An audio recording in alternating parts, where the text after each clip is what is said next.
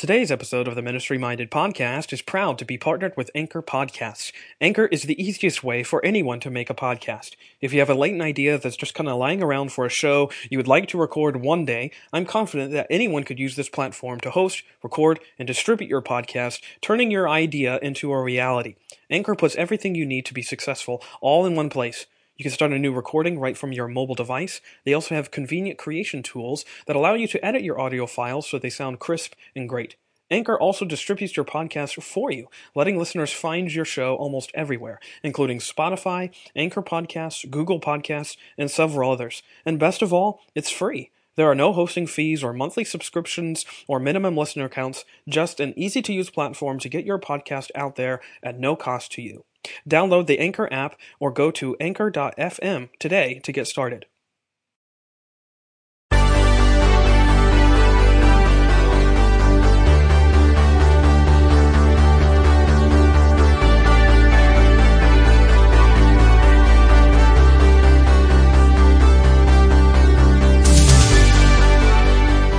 Hello and welcome to a brand new episode of the Ministry Minded Podcast, a show that seeks to marvel at the mercy of God that meets us in our messy ministries.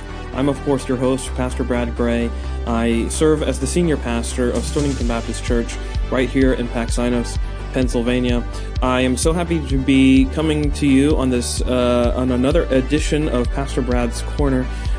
This is volume number 29.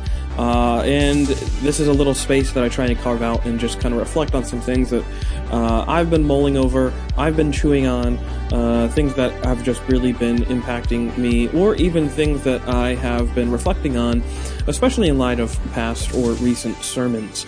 And I've really found this time useful and beneficial. Hopefully you have too. Sometimes some of these things can just be a little bit self-serving, only in the fact that I get a lot of benefit out of it because I just love talking about this stuff. So hopefully you too are encouraged, you too are blessed by just being able to think out loud along with me. That's what I try to do, is just think out loud through these and just kind of share what's on my heart. It's been snowing here in Pennsylvania, and as a transplant to Pennsylvania, this has been definitely a winter of learning. So I'm learning things to either do or don't do or prepare for and all that kind of stuff. So I'm learning. I'm learning stuff. I'm learning that my driveway isn't a driveway that you shovel. It's one that you need a snowblower for. And you know what? That's okay. I'm learning stuff like that. And I will just share this here. I posted about it on social media, but I just want to say too that my neighbors have been so helpful. And I'm so grateful to them. I was out there shoveling my driveway one morning, and I feel like my neighbor had pity on me, perhaps it was just a divine moment of grace. That's what I like to think, because he came over and helped me snow blow my driveway, and that really was incredible. It just took me aback, and I was really grateful to him for that just act of kindness, that act of neighboring, and I'm kind of grateful to know that the lost art of neighboring isn't entirely lost. It's not completely gone away. It hasn't gone the way of the dodo, so to speak. And we can still be neighborly to those people that we are living with. I think it's so fascinating sometimes how we can be living with people, living around people in the same vicinity as them, and not really know them, not really do any sort of life with them. And so that's something that God's been teaching me, but also just showing me too, to just be a neighbor, be a neighbor that shows deference and kindness and grace. I think that's what God calls us to. So anyways, I'm learning about the snow in terms of, I'm familiar with this type of weather, but I'm not familiar with this type of onslaught of this type of weather, if I can say it that way. With one big dumping of snow followed by another big dumping of snow. It's just piling on top of each other. But God is good. we are loving where we are doing ministry, and I am so grateful to be pastoring Stonington and just ministering alongside some really good brothers in the ministry, and hopefully we are doing something for the kingdom of God that glorifies God. That's been our goal. That's my goal. My goal is to exalt Christ crucified, and I'm going to try and stick with that as long as God gives me breath. So let's get right into some of the things I want to talk about after I just kind of rambled for a little bit, and hopefully you're okay with that. So this past Sunday, we only had one service. We had a morning service, and I was so grateful to be in 2 Corinthians chapter 1. So this sermon has been in my mind, I would say, for probably about 2 months. And that's just kind of how it goes. Some sermons are like really fast, and like for whatever reason, the Holy Spirit is just on fire, so to speak, and I can study and write in a very short amount of time, so to speak. Other sermons take a while to marinate. And I think what was making this sermon marinate for so long is just trying to grasp the entirety of what Paul is doing through 2 Corinthians. And to do that requires a little bit of history, of contextualizing what Paul is writing, especially when he's writing it, and perhaps what his motivations are behind writing certain parts of his letter. Because 2 Corinthians is a really interesting book.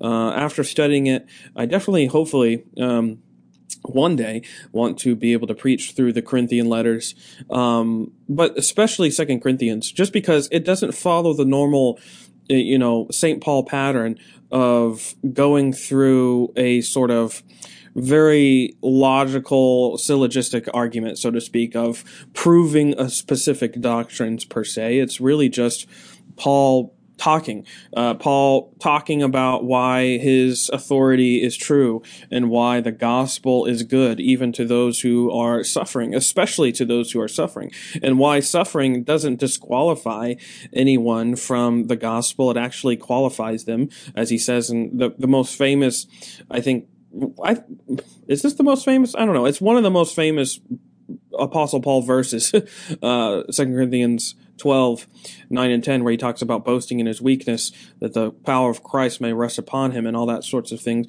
And just trying to understand Paul's thought process through this letter, because, and so I think that's why it took me a while to have this sermon kind of fully develop. But also, too, I just wanted to really be clear with what I was going to say, and hopefully that came through. Because really the theme of the entire letter, and this is the theme that I by the Spirit pulled out, was the comfort that God gives us in our discomfort. And so he's writing to this church. He's writing to people who have been discomforted by present surroundings. This Corinthian church we're going through a season of turmoil, and strife and scandal. But it is also that strife and scandal, which they were kind of saying because of all the suffering that Paul went through, kind of disqualified him from being an apostle, being a true authority. So there was almost another gospel being sort of postured by those in the surrounding areas. And such is why Paul is writing this letter, because he's basically explaining himself. He's almost vindicating his reputation. And I don't mean that in a very prideful way from Paul. He's doing it in a way because precisely because, well, let me put it this way. They were misunderstanding Paul's suffering, and Paul wanted to rightly realign that view of suffering, not because he wanted to be one that was seen as good and right and true and all those sorts of things, because in their misunderstanding of Paul's suffering, they were misunderstanding the gospel. They were misunderstanding what a gospel of a suffering Savior really looks like, and what that means, and why it's so important. And it's precisely why he spends so much time comforting these churchgoers, this congregation. It's precisely because the gospel of suffering is the gospel of comfort. And comfort is a word that should be defined, and really what it means throughout this letter is almost like a calling near. It's a presence that is very close alongside of that brings solace and relief. And so you can see that this has very, very profound, I think, Christocentric implications. The fact that God's comfort is his coming alongside of sufferers to bring them solace and relief, brings up all kinds of gospel truths that we should rightly be influenced and impassioned by. And that's really one of the things that I just wanted to reflect on a little bit more, only because the comfort that God gives is precisely the discomfort of his own son. And this is something that I tried to draw out. So I camped, so to speak, I camped out in the first 7 verses of 2 Corinthians 1, only because the word comfort there appears 10 times out of the 29 times in the entire book. So the book is 13 chapters, and in one chapter alone, there's more than 1/3 of those references appearing in a span of 5 verses. So obviously Paul has something on his mind, and it's precisely, I think, what comes to the surface here is, well, let me just read a couple of these verses, because these verses are just so good. So 2 Corinthians 1:3, Paul writes, "Blessed be God, even the Father of our Lord Jesus Christ, the Father of mercies, and the God of all comfort." How about that for a title of God? The God of all comfort. And really, well, I'm getting ahead of myself. So, God of all comfort, verse 4, "Who comforteth us in all our tribulation, that we may be able to comfort them which are in any trouble, by the comfort wherewith we ourselves are comforted of God. For as the sufferings of Christ abound in us, so our consolation aboundeth by Christ." I love the fact that Paul is always driving thoughts back towards Jesus Christ. He's driving his thoughts back towards his passion and death. And he's saying that because of Jesus' passion and death, that's where we find our most distinctive comfort, our most incredible sense that God is with us. Yes, even in our suffering, in our tribulation. In this, as he says later on in the chapter, that in this pressing beyond measure of their lives, of their faith even, I would say that that's precisely where God is found. And it's this beautiful picture that in Christ's sufferings, as he says there in verse 5, that's where he found his consolation, that God was near to him in his own tribulation, because God was near to the tribulation of all human beings in the person and work of Jesus Christ. And this is where we get this wonderful truth of substitution.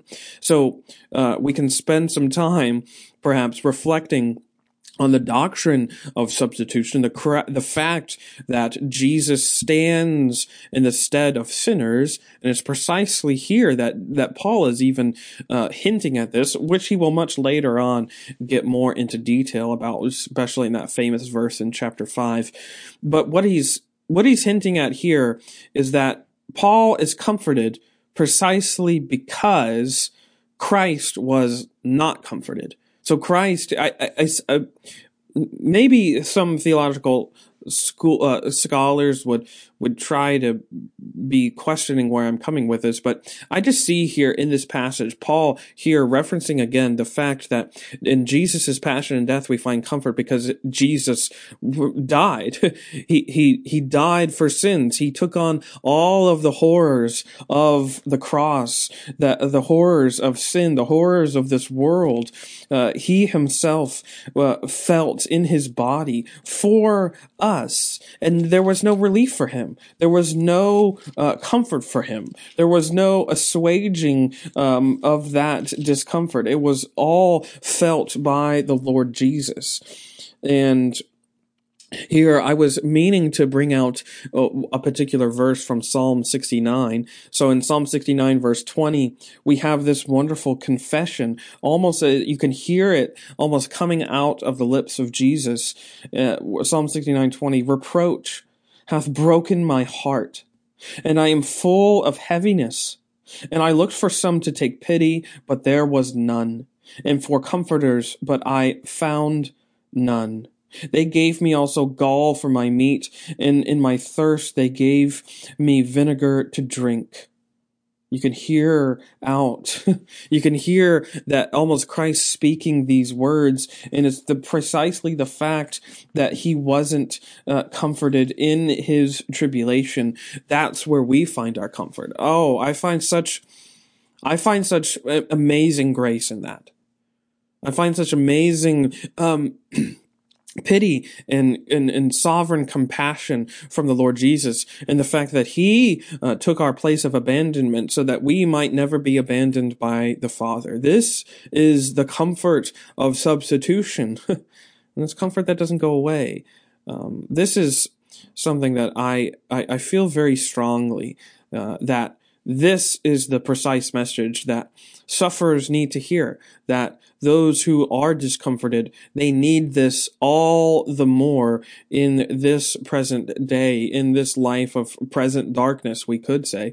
It is precisely the fact that God comforts those who are beaten down, those who are trodden down in their sins, in their devastation, in their tribulation. He comes as the one who was devastated on their behalf. This is the wonderful news of the gospel. Substitution is the name of the game. Substitution is what he's going to get to later on.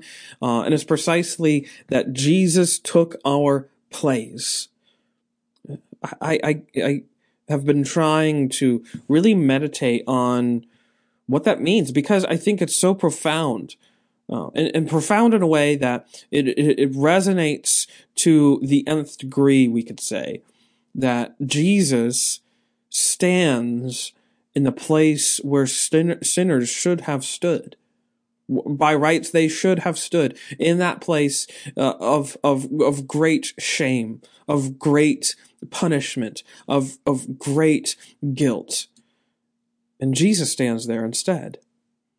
This is the comforting message of the gospel, and this is the precise reason why the only message that you and I are called to share, are called to everywhere proclaim, isn't some profound, incredibly insightful, wise thing. It's the message of Christ.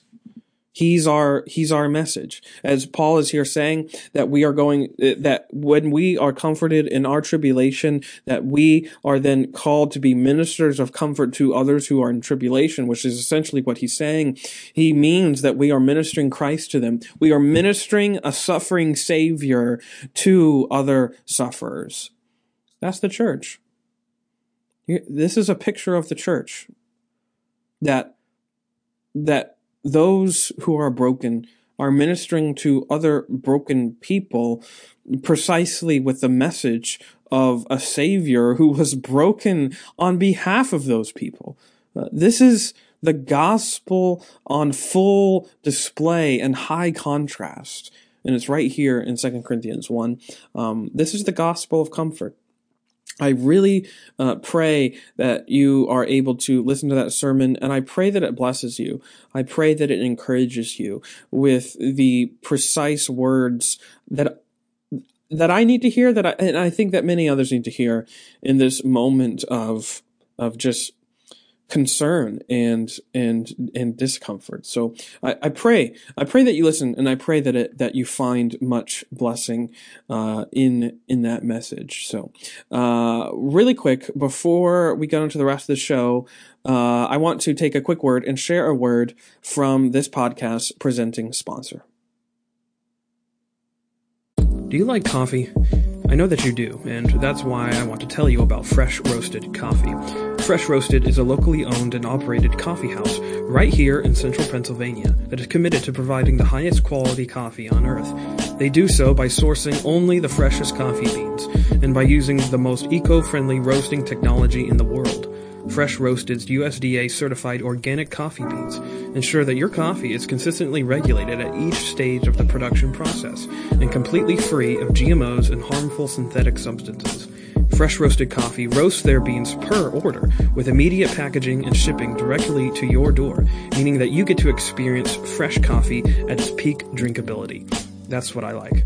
I was introduced to Fresh Roasted Coffee soon after moving to central Pennsylvania, and I'm so happy I was because I think it's literally the best coffee out there. Their Blackbeard's Revenge blend is out of this world good.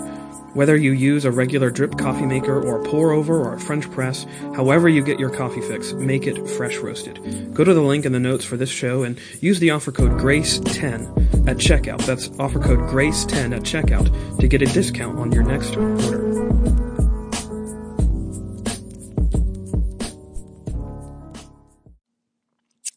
On to the rest of the show. I want to share a few things that I'm reading, and then I want to talk about some two articles, and one of them I have a lengthier sort of excerpt from that article, so we'll see how that goes. Hopefully you'll stay with me for a little bit at least. What am I reading right now? So as I've been saying, I've been trying to read some things that I'm closing off. I've been reading C.H. Spurgeon's The Satanist Savior, so I'm trying to finish that out. His sermons in this book, in this particular volume, are incredibly long, so I'm really doing my best to try and get that finished, but they're just really long sermons. Another one that I've actually started reading, and I've told you before, I've broken my New Year's resolution, so I'm just reading other stuff that I want to now. But I'm reading John Henry Jowett's God, Our Contemporary, which is a collection of his sermons. I love John Henry Jowett's writing. He's just really profound, really insightful, and one of his, and really just the first sermon, it just kind of slapped me over the face. It slapped me over the head because he's talking about prayer, and he's talking about what prayer ought to look like, so to speak.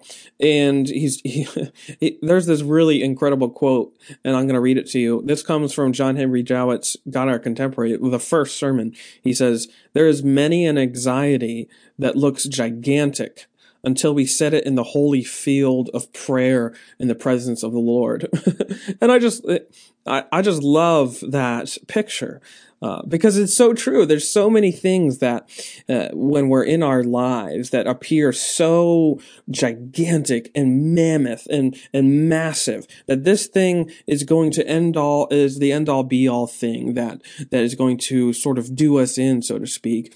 And I just really, I'm really thankful for this thought of the fact that, yeah, maybe to you it appears that big, but things that appear big to us are minuscule to him. And that's not meant to demean or dismiss your present problems. It's actually meant to invite you to hope in the fact that the things that have you weighed down, they are nothing to God. He is so powerful and sovereign that he is gigantic over all of your issues, over all your anxieties. And such is why we are called to cast our care, cast our anxiousness onto this big, gigantic God, in whom the face of these things appear rather small, rather things that he can do so much with. I'm thankful for that thought. Go read these sermons by Jowett. He has a really unique way of approaching certain texts, and I've been really thankful for his writing. So I hope you take advantage of that. A couple of things that have been helpful to me this week. I read an article by David McLemore. So David McLemore is a guy that I don't even know how I found. I think he's connected to Midwestern somehow. I don't even remember now. But I connected with him on social media, and I found his blog, and I've really enjoyed the way that he writes. And he wrote an article entitled "The Bible Warned Us About This." And basically what he does here is he surveys a little bit of the life of David and his ascent to the throne, and especially he pinpoints sort of the season of David's life at the end of 1 Samuel chapter 27, where he was almost functioning as a mercenary, to use David's words. And there's not much God in this chapter. And as David points out, that this isn't by accident. It's not by accident to see the absence of God in this chapter. It's precisely because David is in a falling pattern, so to speak, and it's disarming. And it's disarming to see this one that we often loft as being so spiritual and high and mighty, and one that we should live up to as sort of the paragon of spiritual life. And it's here where we see him in a moment of incredible weakness and incredible being incredibly far away from God himself. And so and all of that is precisely the point. So this is what Macklemore writes. He writes this in just a really profound, succinct way. He wraps up like this. He says, quote, "Putting our faith in someone other than Jesus will inevitably lead to disappointment. Yet we do it anyway. And that's why it hurts so bad when our heroes fall. The solution isn't to never have a hero. I don't think we can live that way. We need someone to look up to. We just must be sure we're looking to the right one. Jesus is all the hero we will ever need, with none of the failures of all the others. He will never let us down." End quote. I love I'm sort of a sucker, I guess you could say, for any language that talks about Jesus being the hero. And I love just that thought that not only is he the hero of the Bible, but he's the hero that we need in our lives, because it speaks, I think, to where a lot of us are. And there are so many that I think get wrapped up in celebrity pastors, and they loft them up as heroes. And then when they crash and burn, their faith is totally fractured and cracked. And it's sad to me when those heroes do fall, but it's also sad to me the aftermath, the ashes of those falls is often, and the repercussions of them are often felt by many people that we don't often hear about. And it's precisely because their faith ends up being fractured. It ends up being cracked, and it's devastating. And it's precisely because their hero is in the wrong person. Their hero should be Jesus.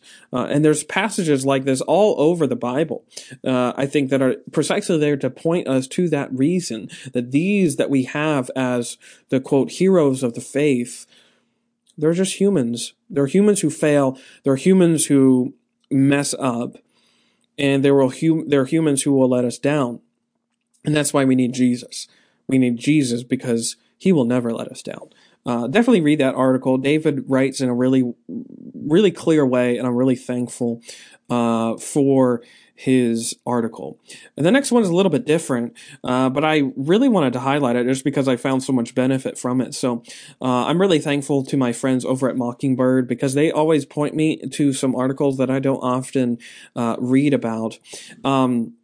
And here is, I think, one of those examples. This article is an article by Arthur C. Brooks, and he's writing for The Atlantic, so he has a regular column for The Atlantic. And this one is entitled "Stop Keeping the Score."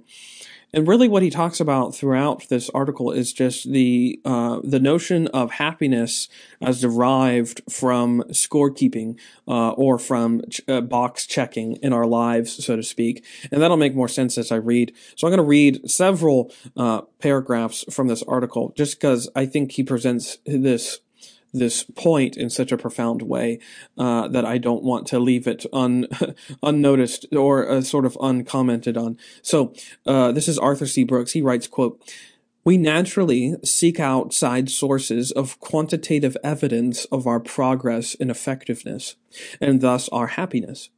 Every cultural message we get is that happiness can be read off of a scorecard of money, education, experiences, relationships, and prestige. Want the happiest life? Check the boxes of success and adventure, and do it as early as possible. Then move on to the next set of boxes. She who dies with the most checked boxes wins, right? Wrong. I don't mean that accomplishment and ambition are bad, but that they are simply not the drivers of our happiness.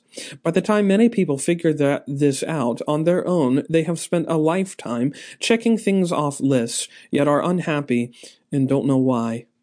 Relying on external rewards lowers satisfaction. You will like your job less if your primary motivation is prestige or money. You will appreciate your relationships less if you choose your friends and partners based on their social standing. You will relish your vacation less if you choose the destination for how it will look on social media. The scorecard approach to life also feeds right into a known human tendency that drives us away from happiness. People often have trouble finding lasting satisfaction from worldly rewards because as soon as we acquire something, our desire resets and we are looking to the next reward. Check one box and another one immediately appears. And of course, it's always a bigger box. It's always aspirational. We will have more, perform better, get richer. Again, there's nothing wrong with aspiration, but if your happiness depends on an escalating list of worldly accomplishments, you might soon find that your fear of failure supplants your ambition. End quote. There is a lot here.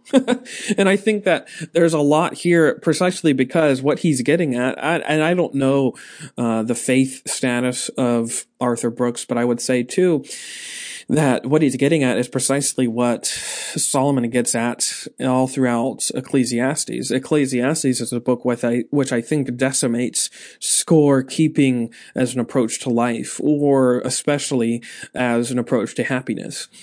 And I think though what I got out of this, because I was reading this and I was obviously thinking about Ecclesiastes and more of the theological, I think you could say, approach to just life itself and happiness and all those sorts of things, which I think are right to comment on. But for some reason, what was striking me is just how this is so often the way we approach our spiritual life. We approach it as if we need to be incessantly checking the boxes of success. And may I say this, faith. May I say this, discipleship.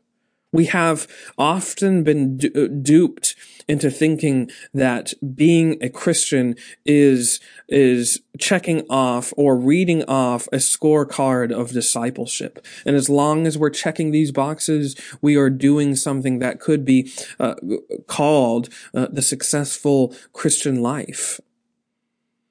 As if that could be won in such a way of scorekeeping. But the fact of the matter, this is false.